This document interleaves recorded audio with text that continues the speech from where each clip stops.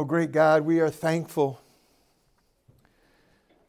We are thankful for your love for us. Your love that was manifested for us, that while we were sinners, still sinners, Christ died for us. Father, I pray that as we open your word this morning, that it would be the work of your Spirit in the lives of your people that would renew our minds and transform our lives. That we would come expecting to hear from you. Father, I pray that your Spirit would cause me to be faithful in the preaching and teaching of your word. And that your same Spirit would cause the listeners to be faithful in their listening. That we would be more like Christ than when we came in here today. We pray this in all these things in Jesus' name. Amen. Good morning, Grace Fellowship Church. A couple of things that took place this week that I wanted to talk about before we get to today's text. Most all of us aware from Wednesday night and from the emails that we had a week of going up to Des Moines about House Bill, or House, I guess it wasn't a bill, HF 2256. It was a legislation that was introduced by Zach Deacon that was trying to accomplish the criminalization of abortion, and based on three truths. One, that all human life begins at fertilization. All human beings are made in the image of God, and that no one has the right to murder another human being. And as you probably also know, that bill was killed on Steve Holt's desk. The committee chair of the Judiciary Committee did not allow that bill to go past his desk and even go into a committee to consider it going to the floor for a vote. This week, in discussing this with a few of you all, it was interesting because we are brainwashed as a culture into thinking that in many cases that abortion is something that a mother does as a victim, and that the incrementalism that we've been taught, the world that we live in, all of the pro-lifers that you read or talk to, the goal is that we would end abortion, but not without criminalizing abortion and without prosecuting mothers who take the lives of their children. You have all these incremental ways of attacking this evil that is the blood of these children is on this land. And the ways that we attack this evil historically has been with things like heartbeat bills, or no abortions in the third trimester, or 20 weeks or 16 weeks, and all these incremental things saying, hey, we'll codify or we'll put into law bills that say abortion's okay up to a certain point. Well, as Christians, we don't believe that. We don't believe that abortion's okay up until any point. Now, I'm thankful if and when more lives are saved by a law that would save life at a certain point. But that's not what we stand for. We stand for abolition. We stand for protection of all image bearers of God. That is what we believe as Christians. And that's the truth that Tony and I went to try and proclaim to anyone who would want to listen. That day we went up to the state capitol. This way of thinking is so ingrained in our heads that we actually think of things as a culture, and these pro-life advocates. The man that I talked to for quite some time, who's very high up in this whole pro-life movement in the state of Iowa, it is this concept that if a woman took her 2-week-old out of womb baby, her 2-week-old out of womb child, and because her boyfriend pressured her, or because she was a victim of some crime against her and the baby looked like the perpetrator, and that mother killed their child, there's not a single person that would say she ought not be prosecuted. And anyone who coerced her to do that, he too or she too should be prosecuted. But we take a life 2 weeks pre-birth or 9 months pre-birth and we act as if that's different. Not us. Not us. And trust me, we will be hated for this view. This is God's view. And as Christians, we know that those mothers who might be prosecuted need Jesus Christ just like we do. And their crime before God is heinous, and yet they're not separated from the love of Christ. And that's what we want to tell them. But if you make a law, you make a bill that makes it okay to do that because they're victims and they have no need for Jesus, do they? We believe from fertilization, that is imago Dei, that is a human being made in the image of God. And we as Christians believe it's wrong to murder that child. And we believe it ought to be prosecuted like any other crime. And we believe that there is forgiveness for that sin like all others in Christ Jesus. And even for the men who stand in the way of that bill moving forward, they must repent. Christians or non-Christians, they must repent. And we need to tell them that. And call them to repentance and faith in Jesus Christ.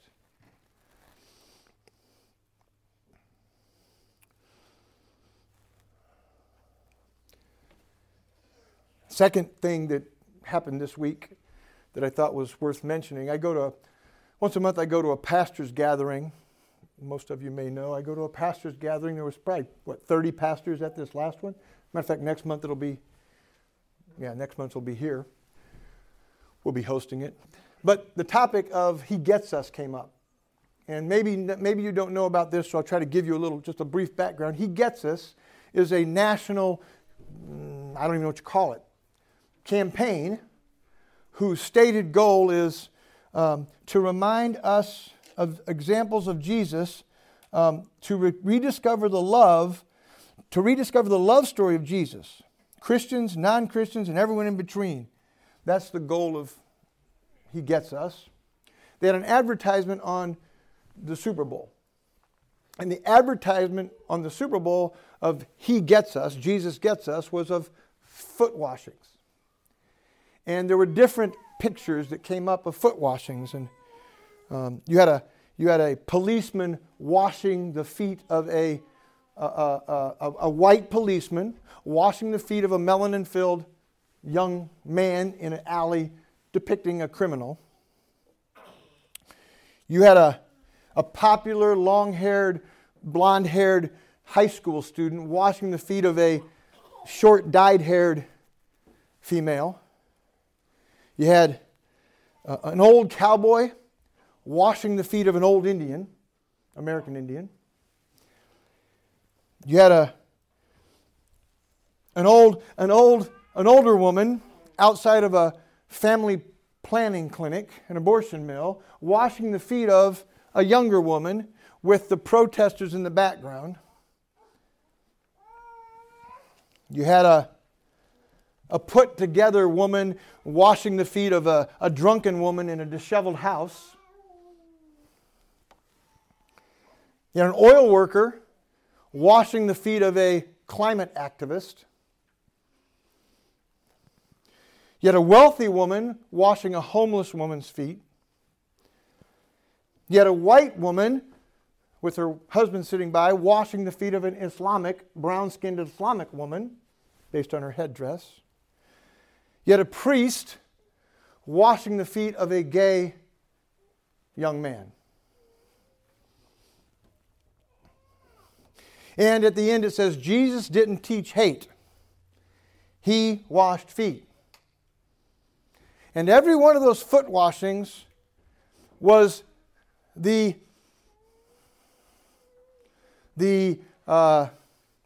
privileged washing the feet of a marginalized. All of them were the picture of, you didn't have a picture of a foot washing of a BLMer washing the feet of a guy wearing a MAGA hat in his pickup truck. You didn't have that picture. You didn't have that picture. You had a false gospel. And what was startling was in this room of 30 pastors, there was very lively debate and no fighting, but lively debate. A number of them thought it was a wonderful ad. It wasn't the gospel of Jesus Christ. And if you go to the website, you'll see it has nothing to do with the gospel of Jesus Christ. It's telling a false Jesus and a false gospel. But the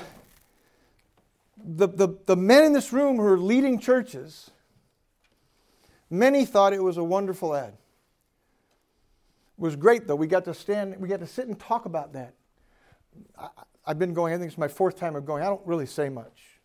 I know that's hard for you to believe, but I just don't. I'm trying to be wise in the way I interact.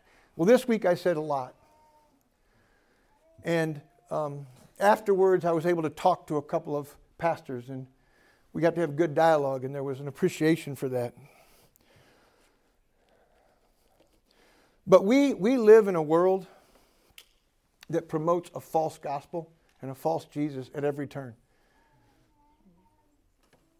And just like the first thing I talked about, what is life and what do we think about life? We are, what is the church? The church is what? The pillar and buttress of truth.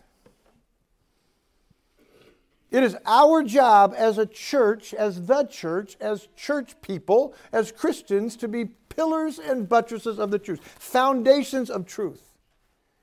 And the truth is, Jesus, you saw probably the counter ad that somebody did, said this is what should have run, Jesus saves us. And it showed Rosaria Butterfield, for instance, a former lesbian who now is a Christ lover. It showed Jeff Durbin, a former drug addict who's now a pastor and a Christian. It showed salvation through repentance and what Christ can do for sinners. Not he gets us and watch the oppressed have their feet washed by the oppressors. And Jesus loves all people exactly how they are. And we want to tell people of the love story of Jesus for all people, whether they're Christians or not Christians. So that may not affect some of you may not be affected at all by that. Others of you will be around people that saw that ad and have an opinion about that ad. You can always strike up a conversation about abortion, or you can be in the middle of conversations about those. Be pillars and buttresses of truth. Stand on truth to the glory of God for the sake of Jesus Christ and His gospel. Don't compromise. I got into a discussion with somebody up there at the Capitol. XX, XY. XX chromosome, XY chromosome. God made them male and female. Story over. Do you know how many bills they have to actually try to pass to make that claim with exceptions?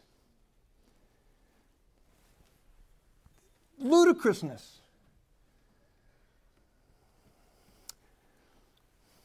Gay marriage, purple obtuse, no such thing. Okay, open your Bibles to Luke chapter 14. Luke chapter 14 will be in verses 12 through 14. message titled today, The Reward for Reciprocity. Please stand and I will read verses 12 through 14 of Luke 14.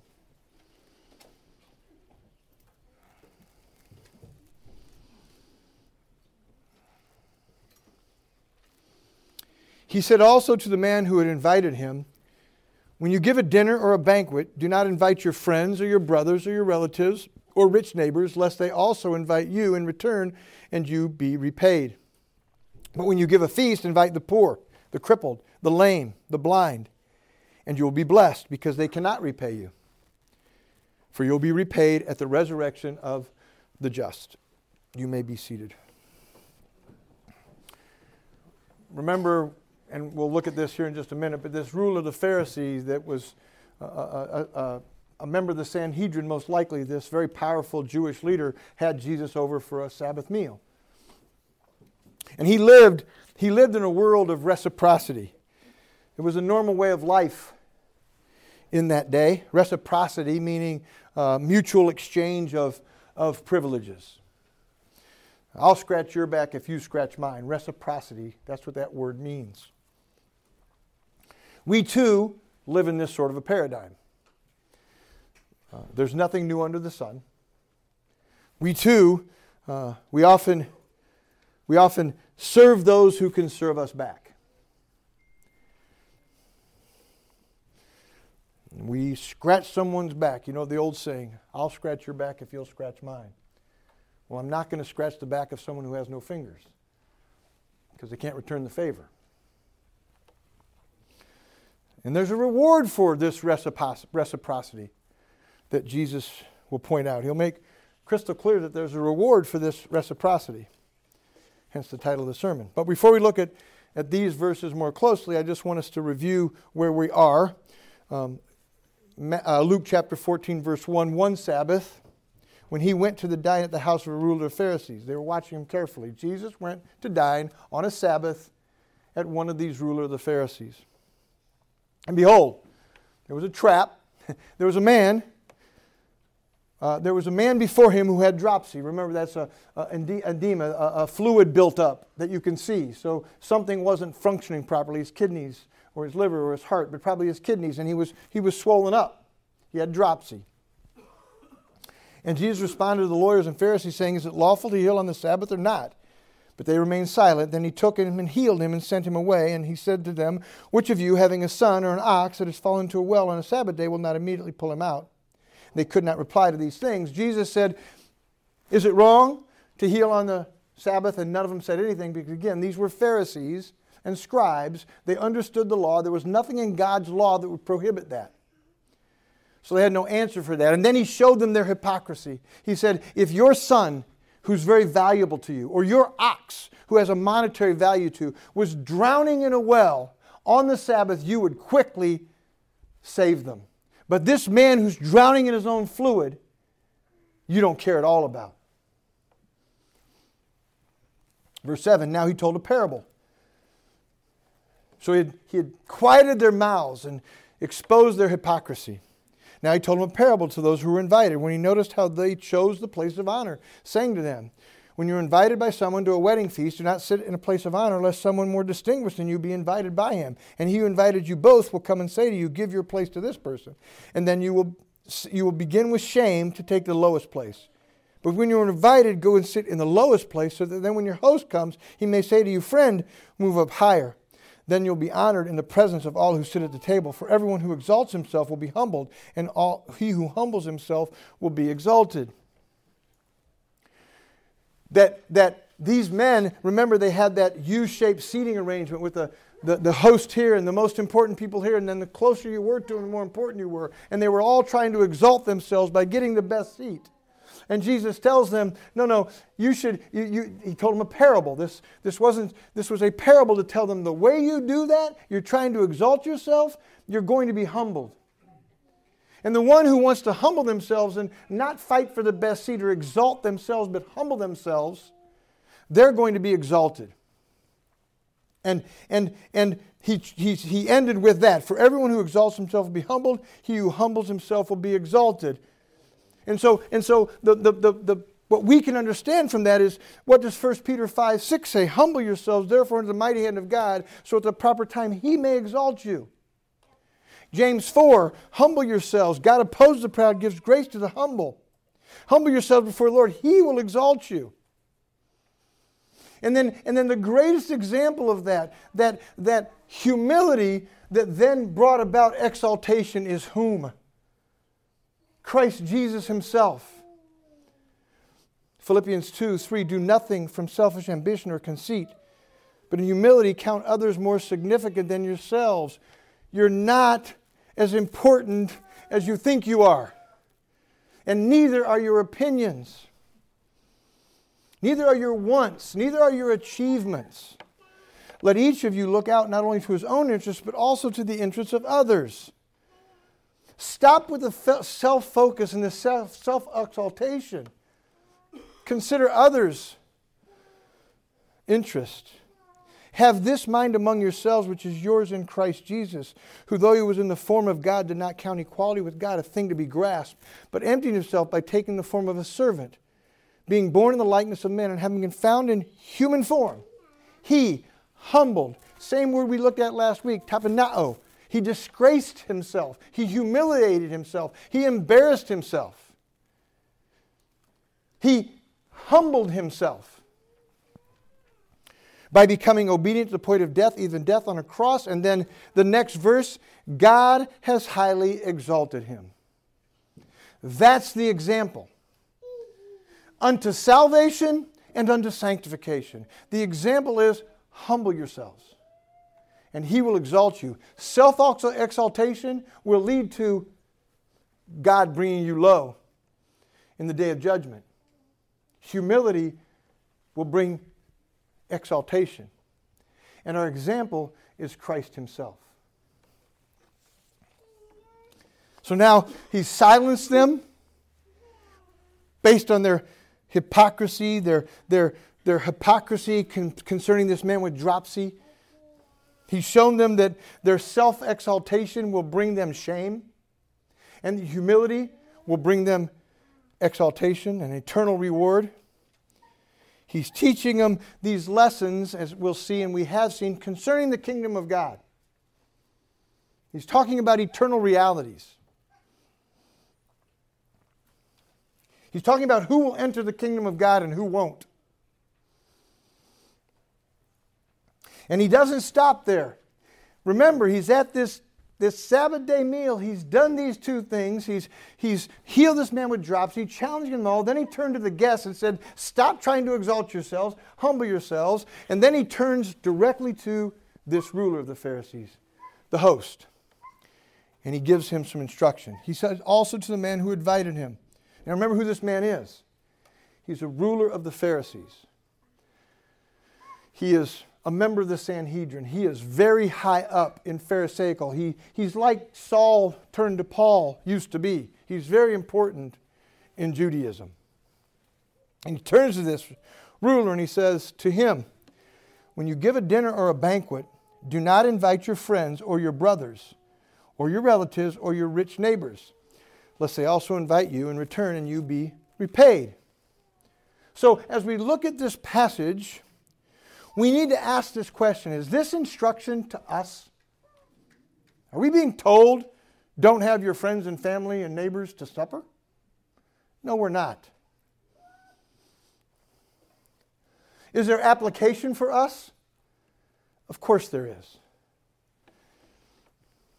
This is not instruction to us. This is not how we are supposed to live. In other words, we're not being given a command. Just like when Jesus talks to the rich young ruler and tells him to sell everything and follow Him, we're not being told we have to sell everything. Unless we're not willing to sell everything. And we're being told that. We're not being told don't have family and friends to supper. Unless that's the only people we're willing to serve.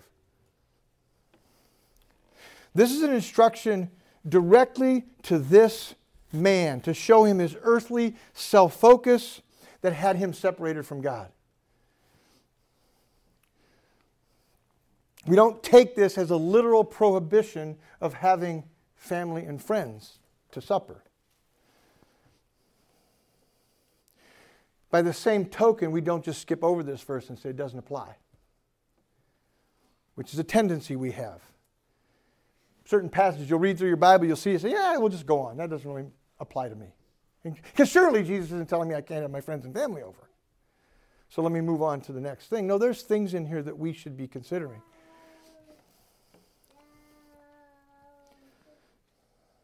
This view of reciprocity, this law of reciprocity that we really kind of live by at times.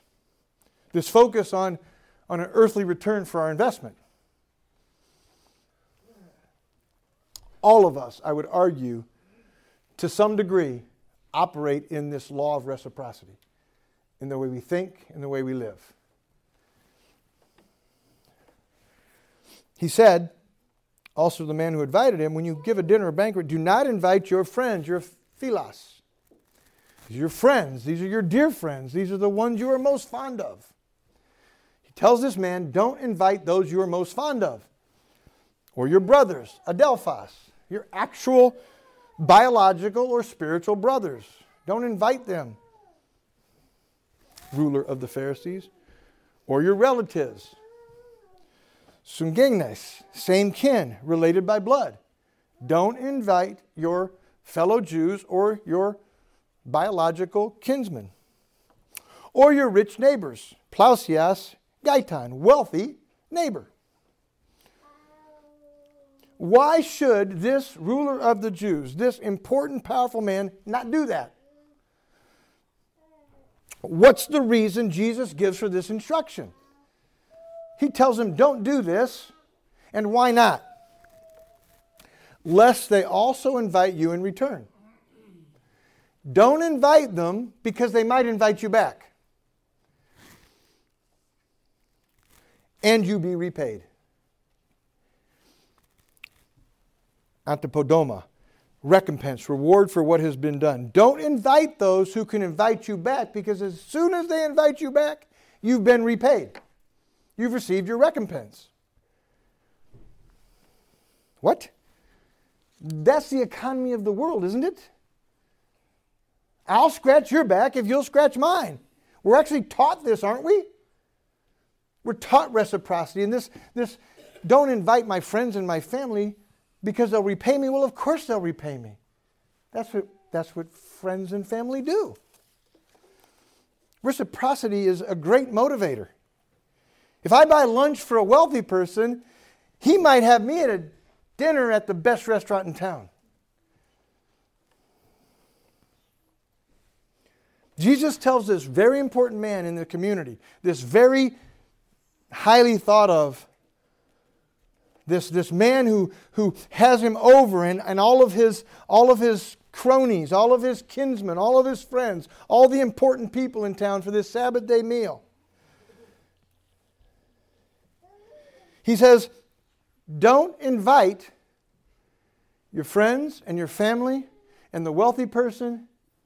Don't invite them because they might pay you back. And then you've received your reward. This reward of reciprocity, getting repaid. He's telling this man there is no eternal value, because remember, we're talking about the kingdom of God. There is no eternal value in tit for tat. I scratch your back if you scratch mine. I'll have you to supper, you have me to supper. There's no eternal value in that. As a matter of fact, it's a net zero sum game. If I buy dinner for Jay and then he buys dinner for me, who's ahead? We've gained nothing. And if we're in it to gain something, we've gained everything we're going to gain. Our meal back. You've gotten your full reward.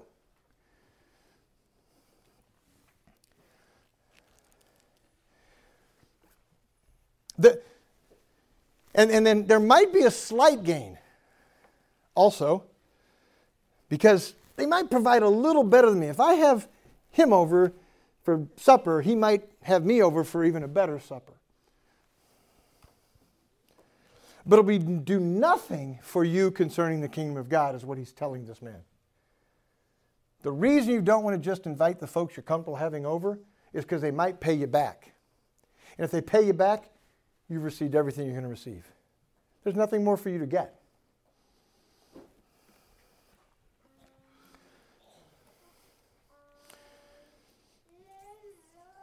When you have a dinner or a banquet, do not invite your friends. Again, this is not being said to you, Jay. You're not being told, don't have me and your parents and John, don't have us over because you'll be violating this. No, but if all you're going to do is have people over that can do something for you, that's not the heart of those who will enter the kingdom of heaven.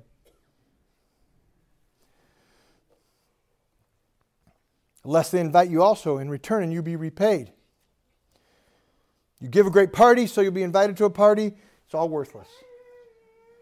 Because this is what this man was doing. This was his life. This was the Pharisee life. This was the Jewish religious elite's life.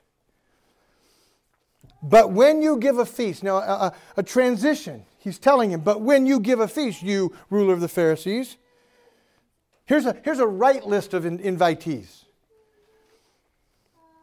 When you give a feast, invite the poor. Patokos. Remember, patokos, that's the poor, the beggarly, the destitute. They're of little value. They're relatively worthless. Remember, for those who were here a long time ago, patokos. That's the poor in spirit that Jesus teaches on in the Beatitudes. Patokos was the beggar who would crouch down and put his face down and not even look up as you put his hand out to beg. He's a worthless beggar. That's who you invite. You ruler of the Pharisees. These Pharisees hated these beggars. They looked down on them. They looked down their noses at them. They considered them lowlives and very inferior to them, and they had nothing to offer them. So invite them. Invite the crippled, anaperos, the maimed, the mutilated, the outcast because of their physical maladies that were obvious, the ones that looked hideous, like Elephant Man, like deformed, and that's who you invite. Yeah, the ones who you look down your noses at. They have nothing they could do for you, and quite frankly, they're despicable. Invite them. Invite the lame. Kolos, pertaining to disability that involves the imperfect function of the lower limbs. The person who can't walk and has no way to care for themselves, let alone you. Invite them. We see how this lame, crippled man, remember in Acts 3? And a lame man from birth was being carried, whom they laid daily at the gate of the temple that is called the Beautiful Gate, to ask alms of those entering the temple. This lame man was carried and plopped down by the Beautiful Gate, so that all these religious folks, these Pharisees and the scribes and all of their followers could walk in. They could throw some change, give some alms to this despicable lame man. Invite him. When you give a feast, invite the poor, the patokos, the crippled, anaperos, the lame, and the blind. We know what Jews thought of blind people, don't we? Who sinned, him or his parents? Blind people were sinners. They had nothing to offer. There's nothing a blind person could do in that economy. They didn't have handicap accessible things and laws. There was nothing a blind person could do for you.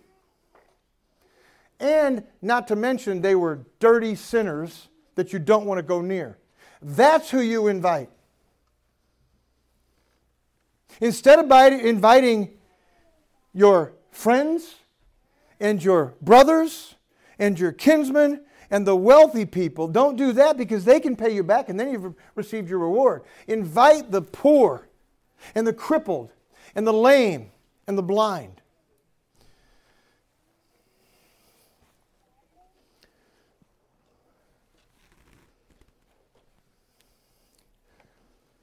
This is who you are to invite to your feast and your party, O ruler of the Pharisees, who has thrown this great Sabbath day meal that I'm sitting at right now. Those who you look down on. Those who can do nothing for you in return. Those who are worthless in society, who are mutilated and lame and blind.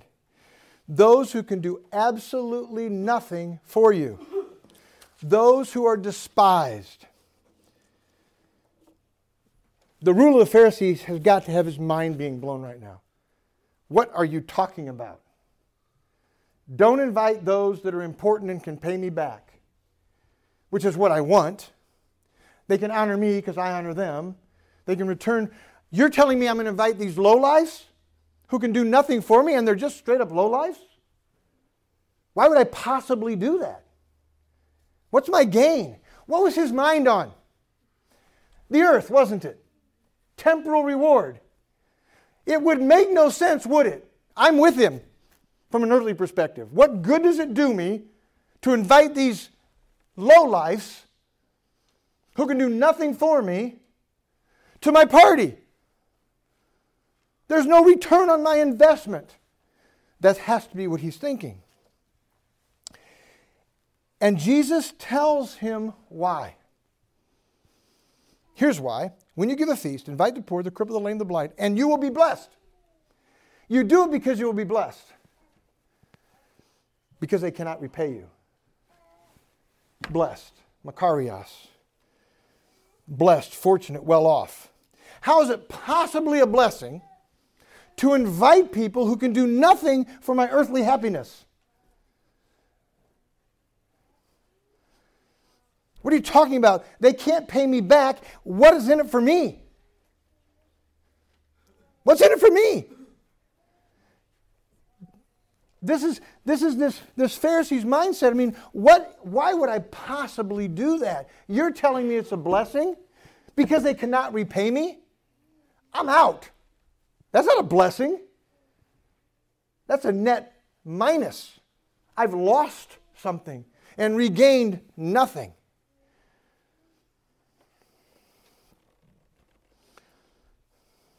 But when you give a feast, invite the poor, the crippled, the lame, the blind, and you will be blessed because they cannot repay you. Versus don't invite those other folks because you will get your full reward when they do repay you. And then he says this, for you will be repaid at the resurrection of the just. Resurrection, anastasis, a rising up, a raising from the dead. Now this ruler of the Pharisees, this member of the Sanhedrin, he understood exactly what Jesus was referring to. Because he fully believed in the resurrection. Because he was a Pharisee. The Sadducees didn't. Acts 23:6.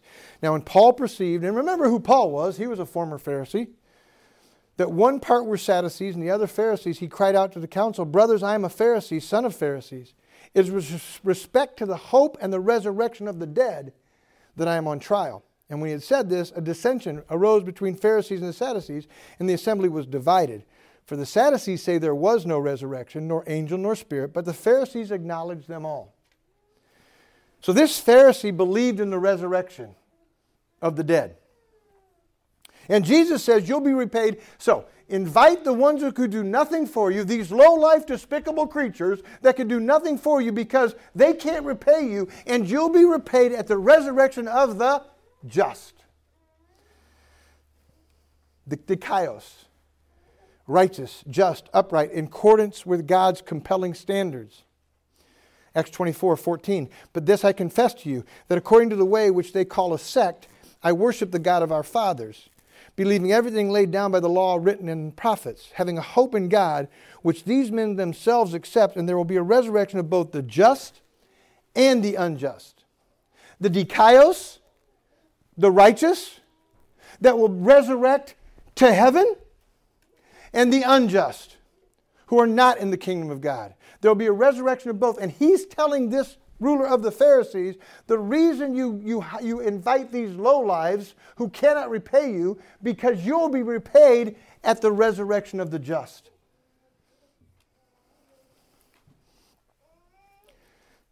This repayment for giving, for serving others, those that could do nothing for you, those that have nothing in return to give you in this temporal world, there is no temporal blessing for giving this to them. This is the heart of the people who enter into the kingdom of heaven, which you don't have, ruler of the Pharisees. You have no heart for that man with dropsy. You have no heart for these despicable creatures that can do nothing for you. You just want to rub elbows with the muckety-mucks who can pay you back now, so you can get your back scratched.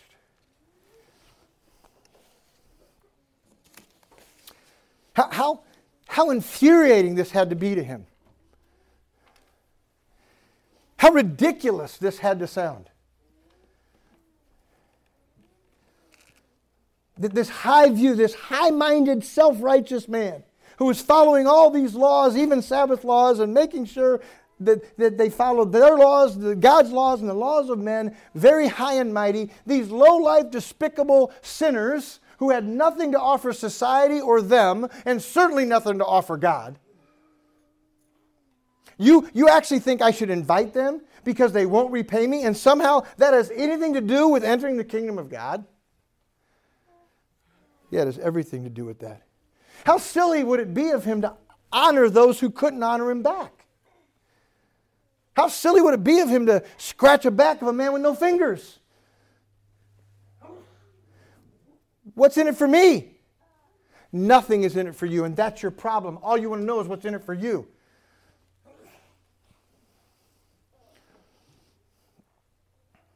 Jesus was pointing them to the kingdom of God, to eternity. This was the whole point. What did he teach as he went around and taught and preached? The kingdom of God. And we know from the next verse, we'll see it next week, but when one of the reclined table heard him say, "Blessed is everyone who will eat the bread in the kingdom of God." They understand what's being talked about here. Eternity. And they see no connection between giving selflessly with nothing coming back and the heart of entering the kingdom. They don't see it. They believe this rule of reciprocity is a wise thing to live by. And so do we sometimes.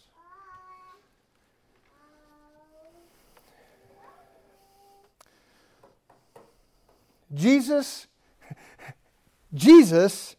gave his life for a bunch of lowlifes who could offer him nothing like me. He offered it. He served a despicable creature like me who could offer him nothing in return. And you don't want to serve people who can offer you nothing in return. You only want to serve people who can give you something back.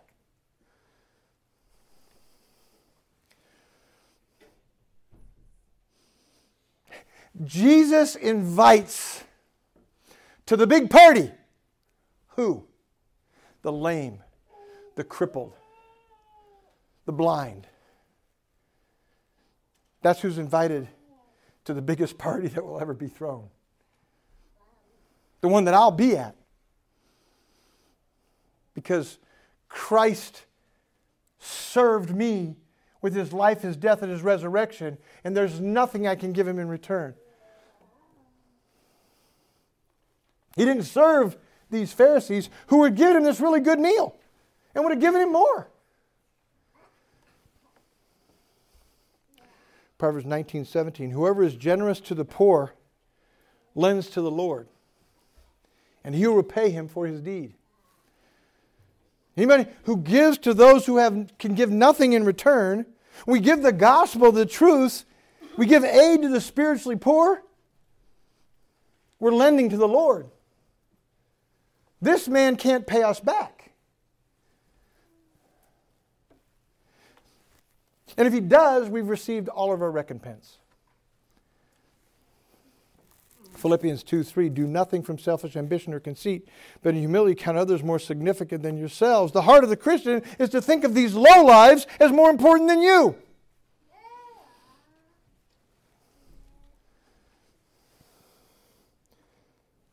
Because we understand we're actually the lowlifes. We're actually despicable, no good, can give nothing back. We're them. We are the lame and the crippled and the blind and the poor.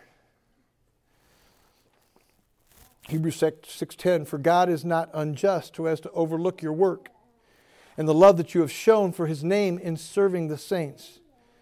He won't overlook the love that you show by serving the saints. All the saints. Not just the wealthy saints.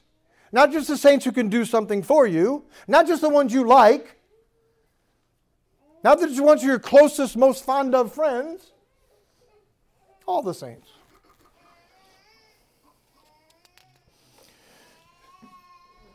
All those, and we don't serve one another looking for what you're going to give back to us. And we do sometimes, don't we? We're not to be respecters of persons.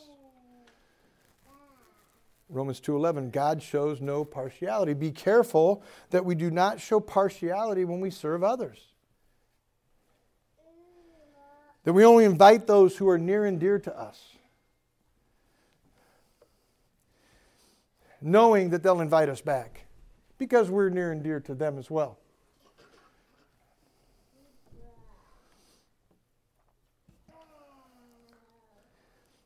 We don't, by the grace of God, live by this rule of reciprocity because we understand that's an earthly rule.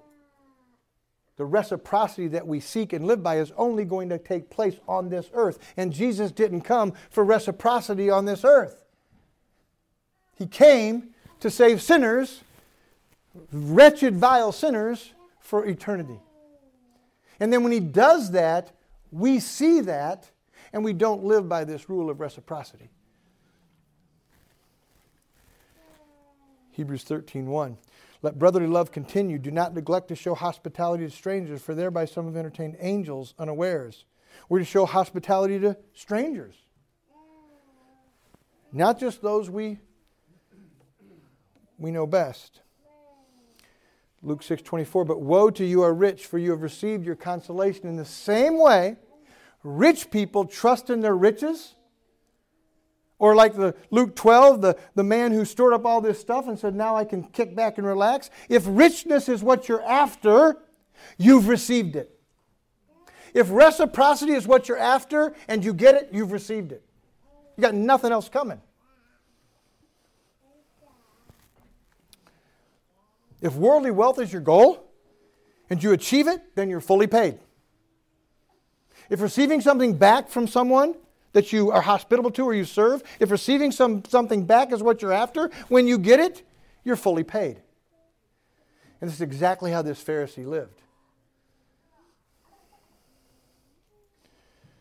This is not about not inviting your friends and family to dinner, who might invite you back. It's about the heart of those entering the kingdom of heaven is we will give to those who have nothing to give us. We will give the gospel to those who might even hate us for it. And maybe all they'll give us back is hatred and vile. Matthew 25:40, and the king will answer, truly I say to you, as you did it to one of the least of my brothers, you did it to me. The least, the ones who have nothing to reciprocate with. This instruction that was pointed to this ruler of the Pharisees, that's where his heart was. His heart was on earthly reciprocation. Where your treasure is, there your heart will be also. His treasure was in what he would get in return from those that he was serving and honoring and giving a meal to. That was his treasure. That's what he was after. And that's where his heart was. And that's not the heart of those that will enter the kingdom of heaven. The heart of those that will enter the kingdom of heaven are not focused on earthly reciprocity. They're focused on the salvation of sinners and eternal life.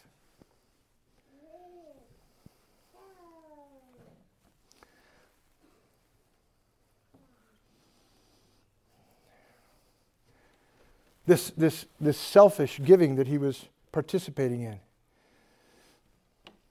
is not the heart of those who will be at the resurrection of the just.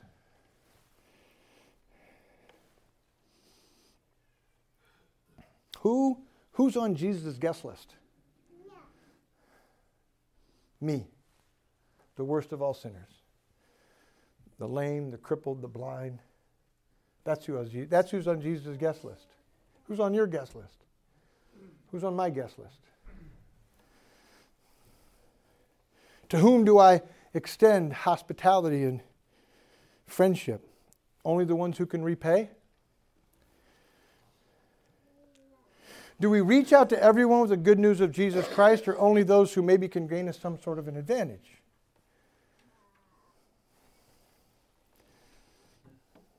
It can benefit us. He said also to the man who had invited him, when you give a dinner or a banquet, do not invite your friends or your brothers or your relatives or rich neighbors, lest they also invite you in return and you be repaid. You've already gotten what you're after. But when you give a feast, invite the poor, the crippled, the lame, the blind, and you will be blessed because they cannot repay you. For you will be repaid at the resurrection of the just. Closing thought. Reciprocity is the way of this world, but it is not the way of the kingdom of God. We need to understand that. Whatever we think about this passage, or whatever we're thinking about right now, just understand reciprocity is the way of this world. It is not the way of the kingdom of God.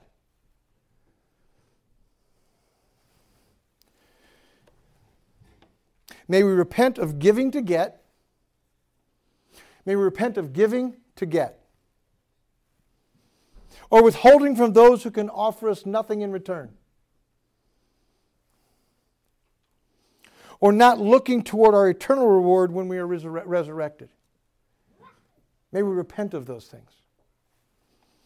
Jesus did not give of himself that his bride would pay him back. He needs nothing from us and has given us everything freely. May we grow in the grace and knowledge of our Lord Jesus and live our lives from there. From the place of Philippians 2, the mind of Christ, who humbled himself,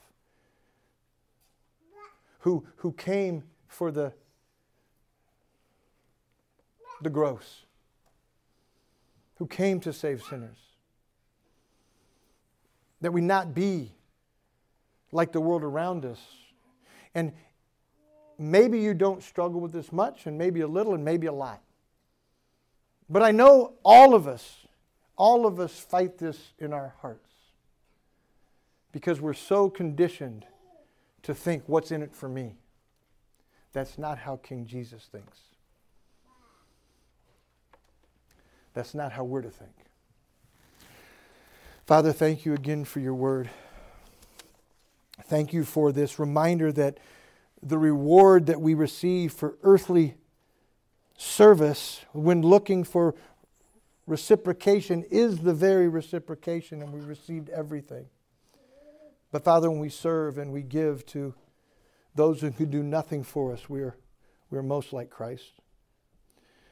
Father, help us to be led by your Spirit to live out of these truths and be more like Christ, in whose name we pray. Amen. Let's stand and sing hymn 177, In Christ Alone. 177, In Christ Alone.